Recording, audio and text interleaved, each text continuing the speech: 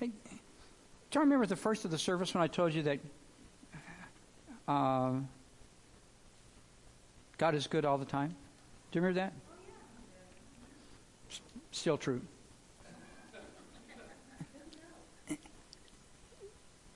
Did you sense the love and the presence and the power of God moving among us just now?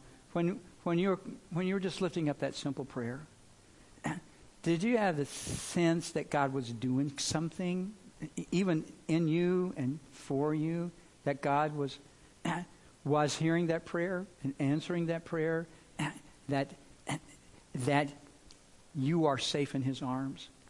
God is good all the time. God is good all the time. Life is hard. Life stinks a lot of the time. But God is good. We are weak and we fail. God never fails. He never gives up on us. He never turns His back on us. And when we trip, He's right there. There's a promise in Psalm 37 where it says, I've never seen the righteous forsaken or his children begging bread, even when he trips and falls. What does it say? The Lord is holding on to His hand. Remember when your kids were little and you were like, or you're walking with a little kid crossing the street, what do? You're like, you hold them by the wrist, first of all. You're clamping down so that even if they try to run off, even if they trip and fall over, that's right. And sometimes they're technically, especially if you're in a hurry, their feet aren't really even touching the pavement anyhow. It's just like, come on, we've got to get... even if he should stumble, he does not fall headlong. I think that's what it says. He does not fall headlong because the Lord is holding on to His hand. It doesn't say you are holding on to the Lord's hand. It says the Lord is holding on to your hand. What we were experiencing in that time of worship just then was the Lord holding on to our hands, saying, don't freak out. I've got you. I've got you. Okay, I'd like to call on our resident Latin scholars to read me the title of today's sermon. That's right. You conquer. In this sign, conquer. In this. So who wants to tell me the story about this phrase? You're going to make me do all the work? Nobody knows the story behind this phrase?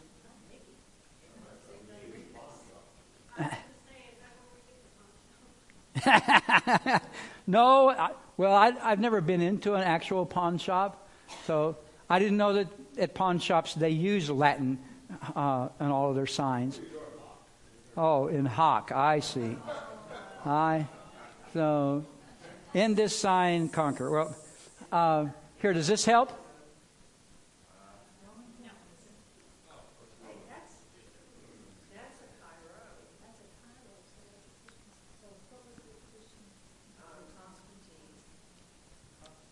So, here's the story. After Constantine, his father was the emperor, and then his father died. And while everybody kind of assumed that Constantine, who was a general in the army, would ascend to being the emperor of Rome, this was 306, something like that. Everybody assumed that Constantine would ascend to the emperor's throne. Not everybody was like down with that. And so there was the beginning of a civil war. And this other general whose name starts with an M and is really long and complicated to pronounce, so I'm just not going to try,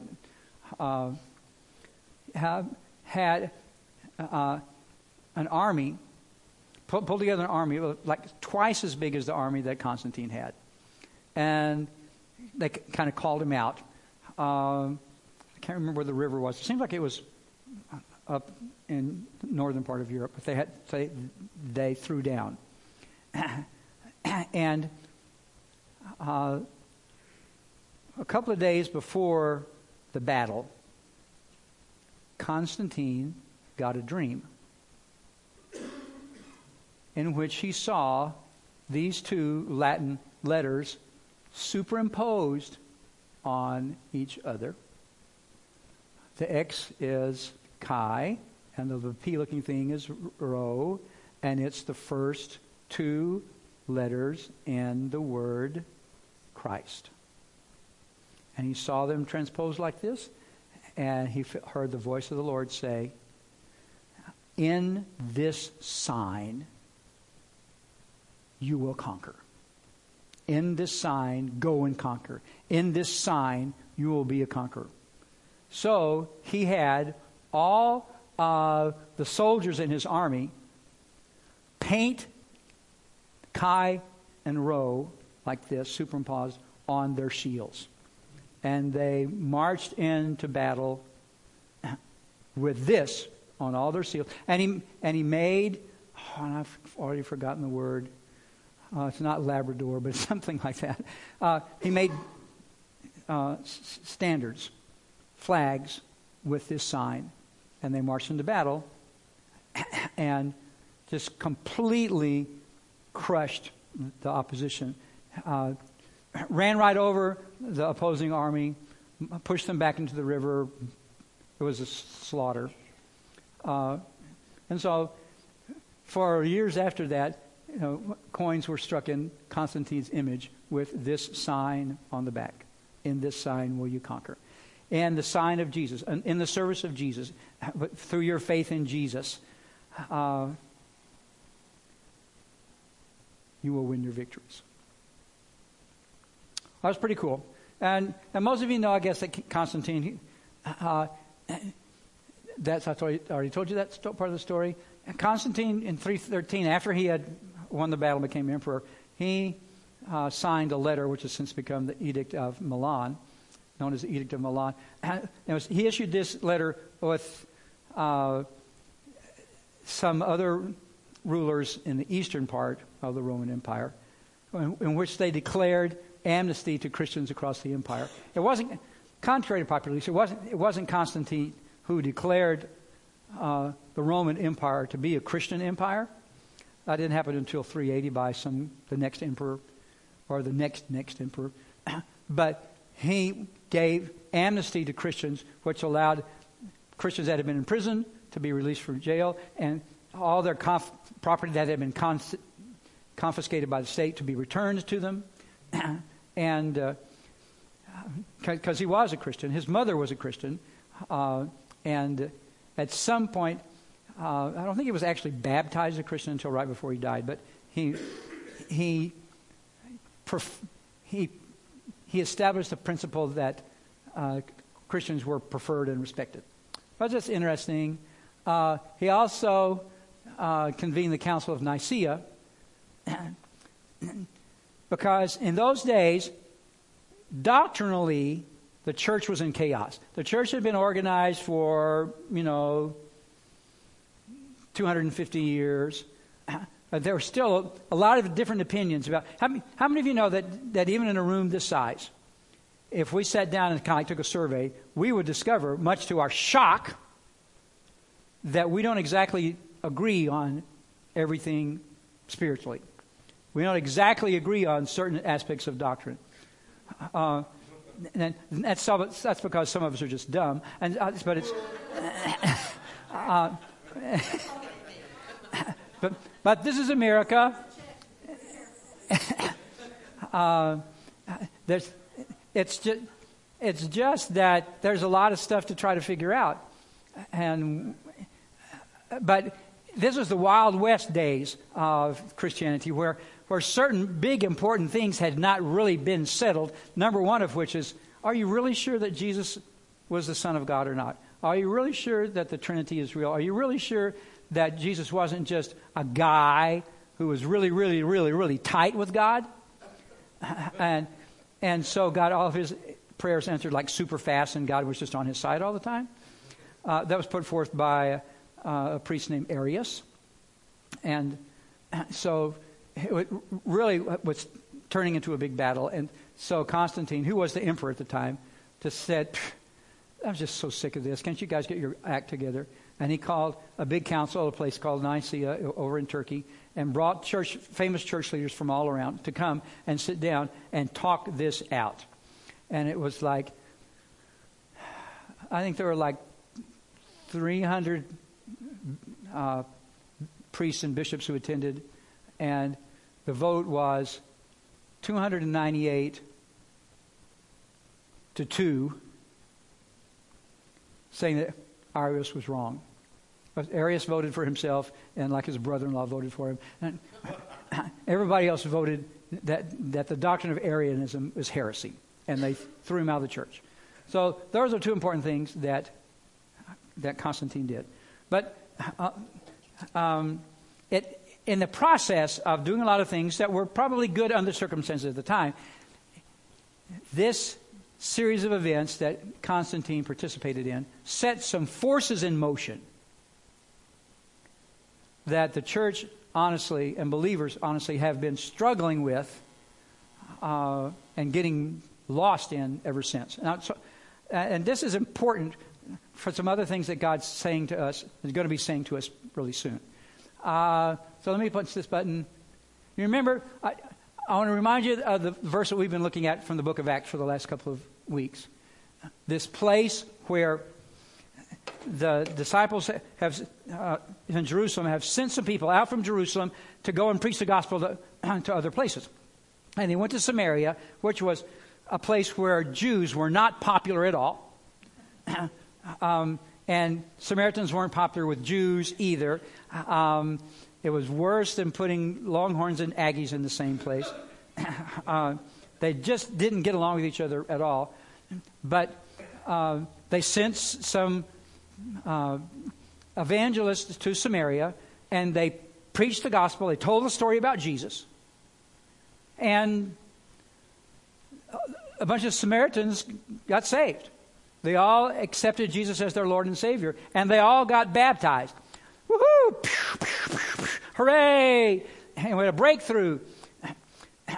And then the news gets back to Jerusalem. Guess what? You'll never believe this. Peter, you better be sitting down. You will never believe this. Guess what we just heard? We heard back from Philip and some of the other guys that we set up there. And Philip says that Samaritans are getting saved. They accepted Jesus as their Lord and Savior, and they got baptized. And Peter and John and James instantly said, well, what about the Holy Spirit? Didn't he ever receive the Holy Spirit? Come to think of it, I don't think so. It's like, they all had this little expression on their face like from Home Alone, you know? And they saddled up their camels and they rode as fast as they could to Samaria because they wanted to make sure the Samaritans had received the Holy Spirit. When we talked about this last week, they began laying hands on them and they were receiving the Holy Spirit. And we talked about this last week. Just remind me, why was it so important? They had confessed with their heart, they had confessed with their mouth, they had believed with their heart that Jesus was the Christ, and they had been baptized. What is the urgency about getting up there to make sure they receive the Holy Spirit?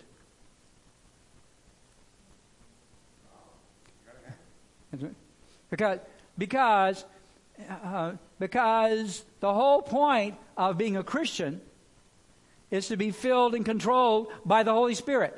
The whole point of the Christian life is to have the life of God. The same Spirit that raised, what's this in Romans 8? The same Spirit that raised Jesus Christ from the dead now dwells in you. I've been crucified with Christ, Galatians 2:20. Nevertheless I live. Not that I'm alive, not that I'm anything, not that me as a flesh and blood person makes any difference at all. I've been crucified with Christ. I'm still alive, but the only reason I'm still alive is because Jesus Christ is living in me. You can repeat a phrase, you can get water sprinkled on you, or you can get dipped into water. You can have an intellectual... I mean, there are a lot of people in this world who believe in God, right? I mean, some people don't. But a lot of people in this world believe in God. And a lot of people in this world believe that Jesus Christ is the Son of God. You know, there's a place in the book of James where James says to his audience, so you believe in God. So what? The demons believe in God. The devil believes in God. Just because you believe the right things and say the right things doesn't mean you have ended up in the right place. These folks haven't received the Holy Spirit. We've got to get. It's a good start, but we've got to get there. We've got to get there right away, because having the life of God come and fill you, having the power of the Holy Spirit living inside you, what I always refer to the Holy Spirit as the participating presence and power of God in my life. Having a relationship with the Father, the Son, and the Holy Spirit, it's the Holy Spirit's job to come and live in Gene, because otherwise Gene has no connection to Jesus. He's just working out of his own intellect. Randy is just working out of his own intellect, his own good intentions. Randy's a nice guy. Raise your hand if you think Randy's a nice guy. Pretty close, but all right. Randy's a nice guy. Being a nice guy isn't enough.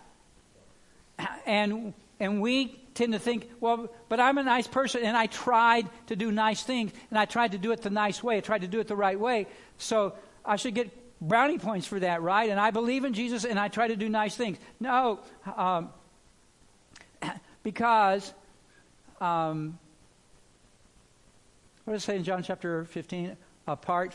Abide in me, and let me abide in you, because apart from me, you can do nothing. Apart from me, without me, outside of me, my presence, the Holy Spirit living and working in you, you can do nothing. The whole point of being a Christian is to have this active, powerful relationship with Jesus, breathing and acting through us, in us, for us, in spite of us sometimes. So the whole point last week was we've got to make sure they have a connection with the Holy Spirit. We've got to make sure that they have a relationship with the Holy Spirit. We have to make sure they receive the Holy Spirit. It's not enough for their theology to be right and for their doctrine to be right. They've got to have a right relationship with God. Get up there. Hurry. Get there right away. And so they did. So remember, we've been talking about this off and on. Our promise that we got from the very beginning of the book of Acts is that you will receive power when you get your doctrine straight. You will receive power when you've memorized the entire Bible. You will receive power when you've been baptized 3 times face down in running water. That is actually a thing. There's a denomination in America, an offshoot of the German Brethren, called the Dunkards. I don't know where they got that name, but the whole idea was in order to be admitted into their church, you had to be baptized outside, face down, 3 times in running water, whether it was winter time or not. Crack the stream open, get baptized. Right? So no, you don't receive that. You receive power only under one set of conditions: when the Holy Spirit comes upon you. And that will give you the ability to speak your story about Jesus to people with miraculous results. That's the promise. So the thing that was, I'm positive about this, the thing that caused the church to explode and for everybody to be so excited to go and tell their story about Jesus to all their friends and family, and be willing to get on a camel and go to Samaria, the last place on earth where any of those people wanted to be, was because they had had an experience with the Holy Spirit that changed their lives. Not an experience with the church. And so it was cool. Obviously cool to see Jesus risen from the dead and hung out with him for a while. But Then Jesus went back up into heaven. Why were they still excited? Because every day they were still having a relationship with Jesus. You see what I'm saying? Jesus ascended into heaven physically so that, it says in John chapter 14, I've got to go so that the Comforter can come to you, so the Holy Spirit can come to you, so that you can have an experience of me living you, the power of God living in you every day. So you're not just walking around on your own like a poor pathetic loser, bumping into stuff all the time because you don't have any power or any wisdom or any understanding or any direction to do anything. They were excited enough to go to Samaria, not just because Jesus rose from the dead. They were excited because they were still encountering the presence and power of Jesus in their lives. Right now, in the here and now, in this moment. And they were going to say, have you heard about Jesus? Let me tell you about Jesus. But don't just take my word for it. Here, I'm going to lay my hands on you. Let the Holy Spirit come upon you. Then you'll know what I'm talking about. I heard a little tiny amen. Amen. Oh. All right. So, that's why they were excited about it. And then along comes Constantine. And before Constantine, there were all of these church leaders that were trying to sort this thing out because it was chaos. I mean, there needed to be some sort of standardization about some things because, you know, even without Facebook to spread ridiculous gossip about everybody all over the place, ridiculous gossip got spread anyhow. And you ever played that old, I don't know, you young kids, do y'all still play that game called telephone? That little telephone game where you whisper and it starts in Karen tells you something and then you tell it to Jean and then Jean tells it to Jonathan and Jonathan tells it to Laura, and by the time it gets to Shirley, it's just totally different. Okay, so that's a little game and it still gets messed up.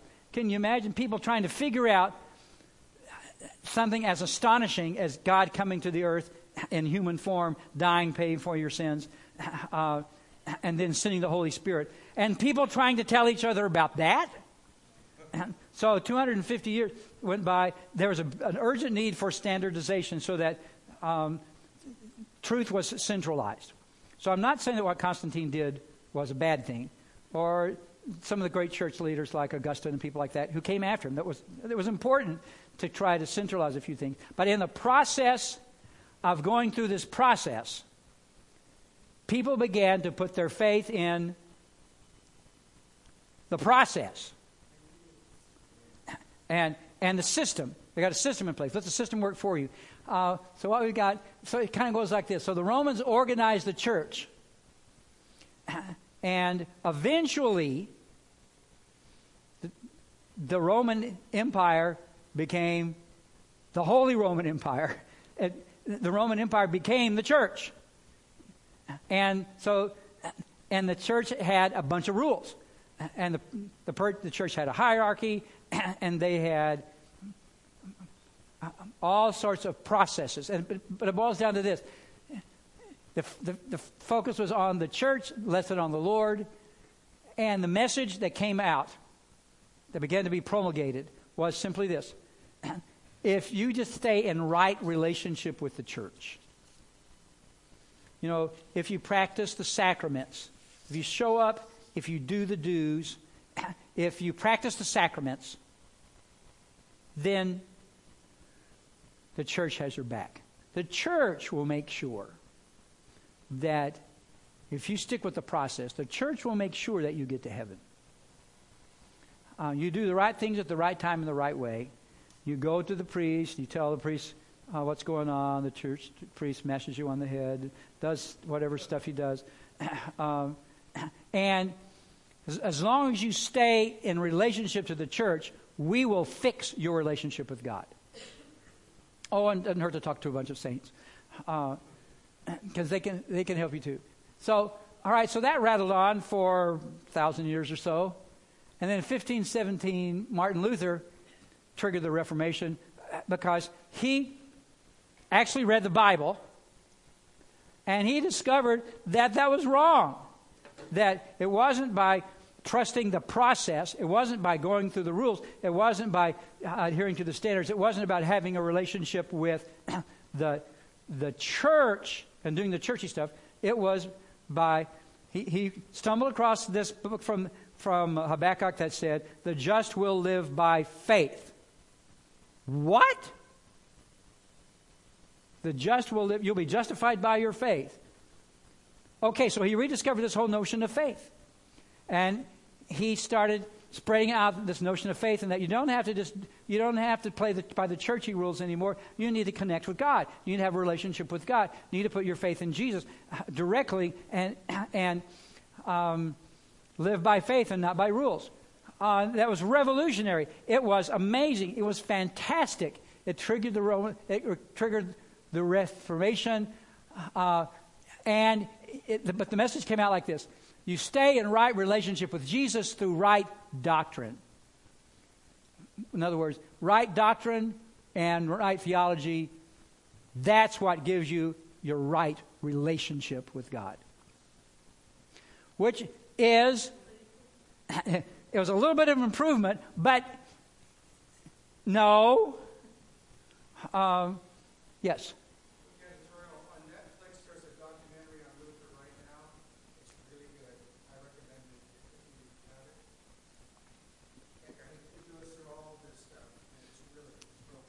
Great. So Mike is saying that there's a documentary on Netflix right now about the life of Martin Luther. That's really, really good. And apparently says this better than I can say it, so you should probably all... Yeah. So anyhow, so the shift went from, staying in right relationship to the church to staying in right relationship to your doctrine and your theology. And because we already know how hard it is to get people to stay in agreement about anything, what this led to was it fractured one misguided church into hundreds of misguided churches, thousands of misguided denominations, all of which started drawing lines and fences because I don't agree with you about one little aspect of your doctrine or one little aspect of your denominational theology. And as we all know, because this is what Martin Luther taught us, having right doctrine and right theology is what keeps you in right relationship with Jesus. And so what we now have today in the church is a bunch of people who are still fractured and separated from God. Even though they're believing the right stuff and showing up at the right time in the right places. But one humongous principle consistently gets ignored. Because, go back to the Samaritans. We've already talked about this. Why was it important for the Samaritans to receive the Holy Spirit? Even though they had taken correct actions and that they had the right doctrine and the right theology, they had done all the right things, but they still lacked a relationship with the source of life. And look at this. The Holy Spirit just kind of reminded me this morning. If you have right doctrine without a life-giving relationship, what does that make you? A Pharisee. If your faith and your focus is on making sure that you have refined your doctrine and theology to as perfect as it can possibly be, but you are not united in love with the Father by the presence and power of the Holy Spirit, then you're a Pharisee. A Pharisee is nothing more than a very, very, very sincere person who had dedicated their lives to never being wrong about anything. Because they were afraid that if they were wrong about something, that God would drop a piano on them. And they didn't want to be punished by God anymore because they accidentally did something wrong or believed something wrong. And so Peter and James and all the guys and the elders at the Church of Jerusalem heard about the Samaritans getting saved, and they was like, oh my goodness, we've got to get up there right away and make sure that they're all filled with the Holy Spirit. Because we don't want to We don't know. We don't want to have turned a bunch of Samaritans into Samaritan/Pharisees. They need to have the joy of the Lord. They need to have the freedom and the hope and the power and the presence of Jesus in their lives. Okay, so I thought I punched the button. So let me read you this.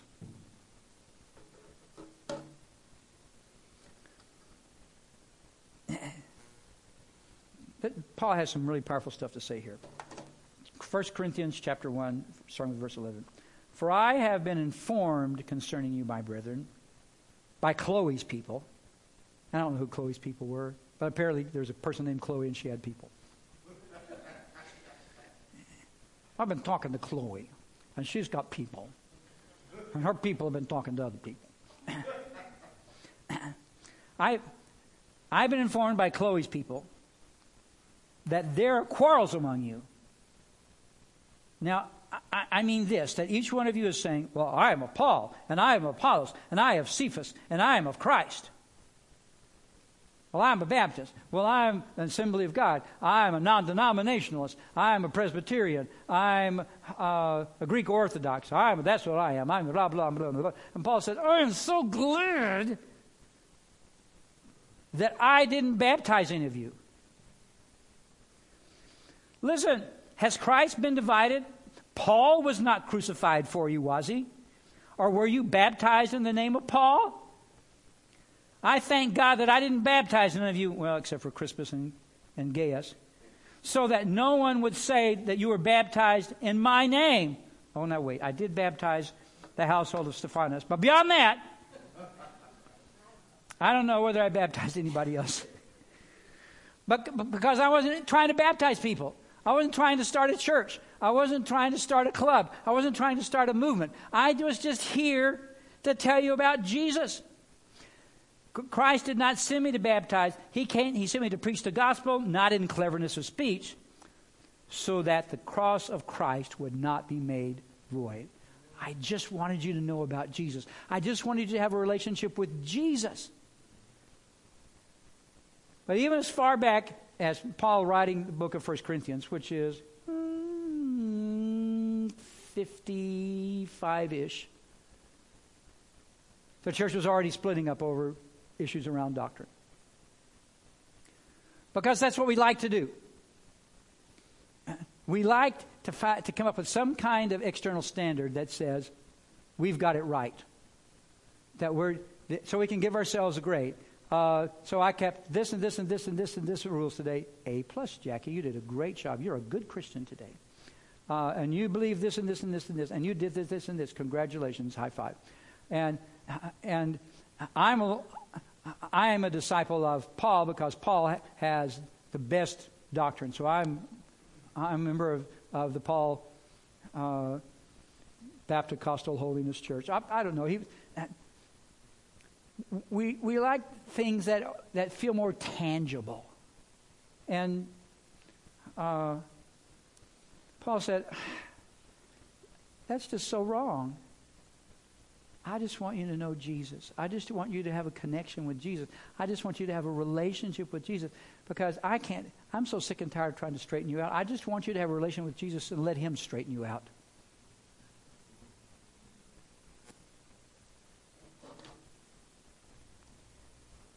So we have to make up our minds. This was the reason they wanted people to be filled with the Holy Spirit. Because even now today, we have to choose between law or life. A couple of cool verses here. This is from 2 Corinthians chapter 3. Listen to this. Turn up your hearing aids. Such confidence we have through Christ towards God, not that we are adequate in ourselves to consider anything as coming from ourselves, but our adequacy is from God. Our adequacy is from God. Can we all say this together? Our adequacy is from God.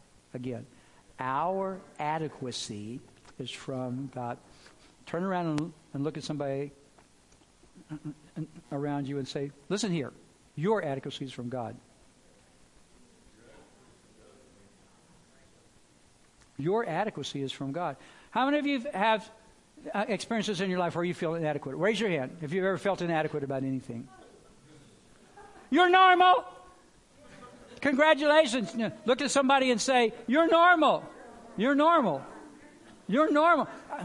Because why? Because where does our adequacy come from?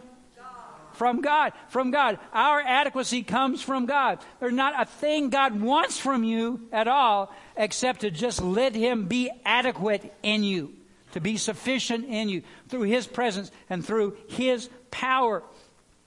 So our adequacy is from God, who also, look at this, God made us adequate. God has made us adequate as servants of a new covenant, not of the letter, but of the Spirit. For the letter kills, but the Spirit gives what? Life. The letter, the rules, the legalist, all of that stuff, without the presence of the Holy Spirit, is just death. It crushes your faith. It crushes your hope. It reinforces your guilt. It magnifies your shame. It drives your fear. If all you're doing is looking at the letter of the law. Because there are plenty of rules that the devil wants to use to run our lives. But it only makes sense. It only has context through your relationship with the Holy Spirit, who knows what you need and when you need it. Yes? This is 2 Corinthians chapter 3, starting in verse 4.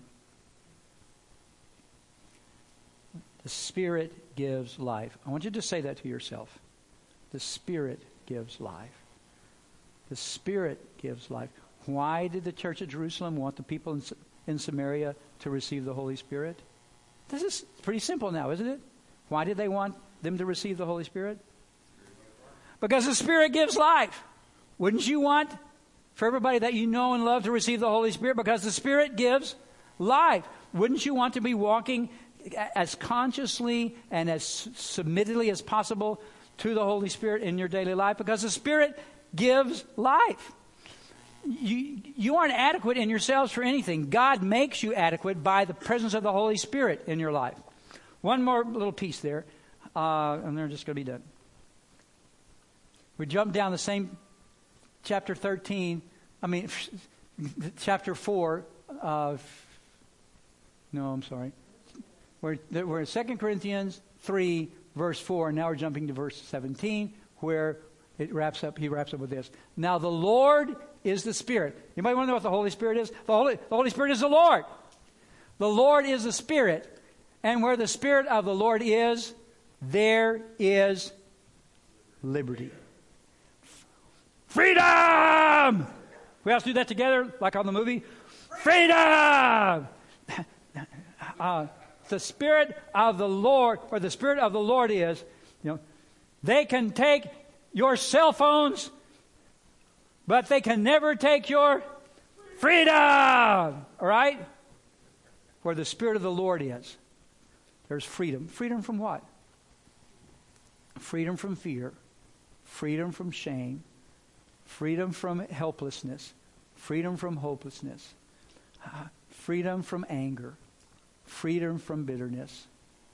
And then you can just say over and over and over again, freedom from fear, freedom from fear, freedom from fear, freedom from fear.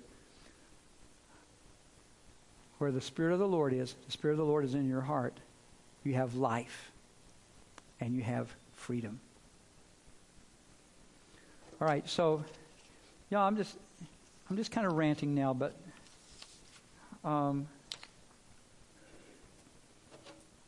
let's remind you of this, because I haven't reminded you about this enough lately.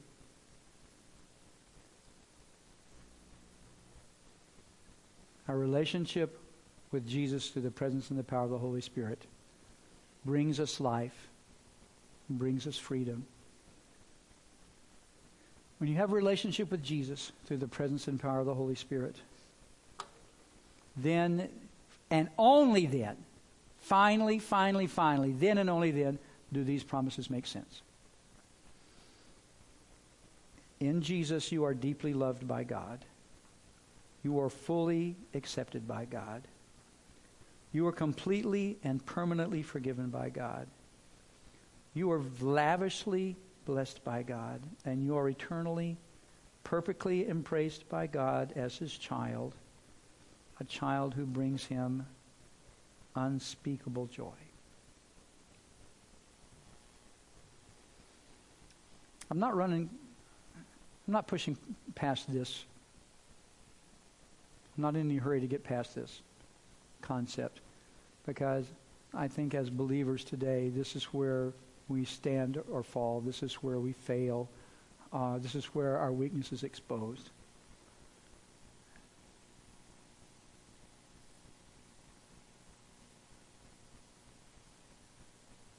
We have an opportunity once again today to just collapse into the arms of the Father and to be renewed and restored in the presence of the Holy Spirit. And I don't know what it is that you are crying out. When you were crying out, Jesus Christ, Son of David, have mercy on me, earlier today. I don't know what that was about, but I do know this.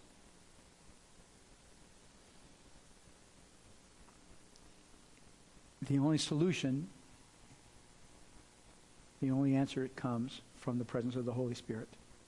The Holy Spirit has the answer. The Holy Spirit has the power. The Holy Spirit has the plan. The Holy Spirit is who will make you adequate for whatever it is that you need to be made adequate in.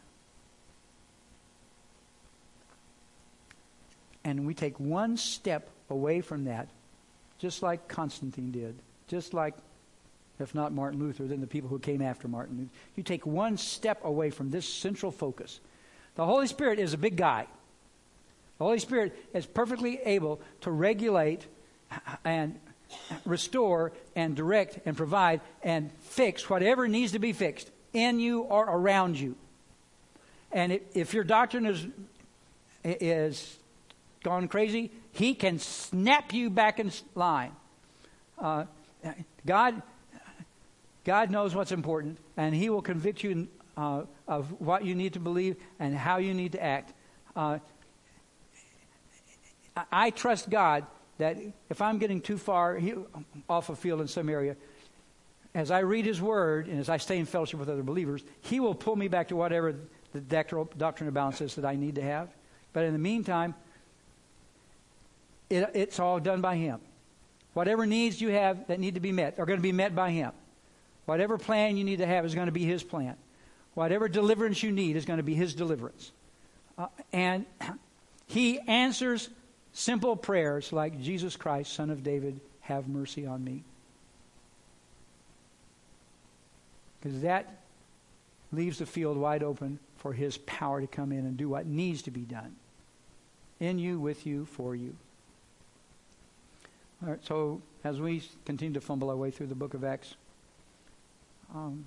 we're going to learn how to apply this principle. To live in the life and liberty of the Holy Spirit. Because if it was important back then, it's definitely important today. Let's pray. Jesus Christ, Son of David, thank you for having mercy on us today. Thank you for having mercy on me today. And Lord, that thing that I cried out for you about earlier, I'm trusting you today. I'm trusting you to be adequate. I'm trusting you to be powerful. I'm trusting you to meet every need in ways that will give you glory. I'm trusting you, Lord, to keep me focused on the thing that's most important, which is to stay focused on you so that your life can be revealed in me.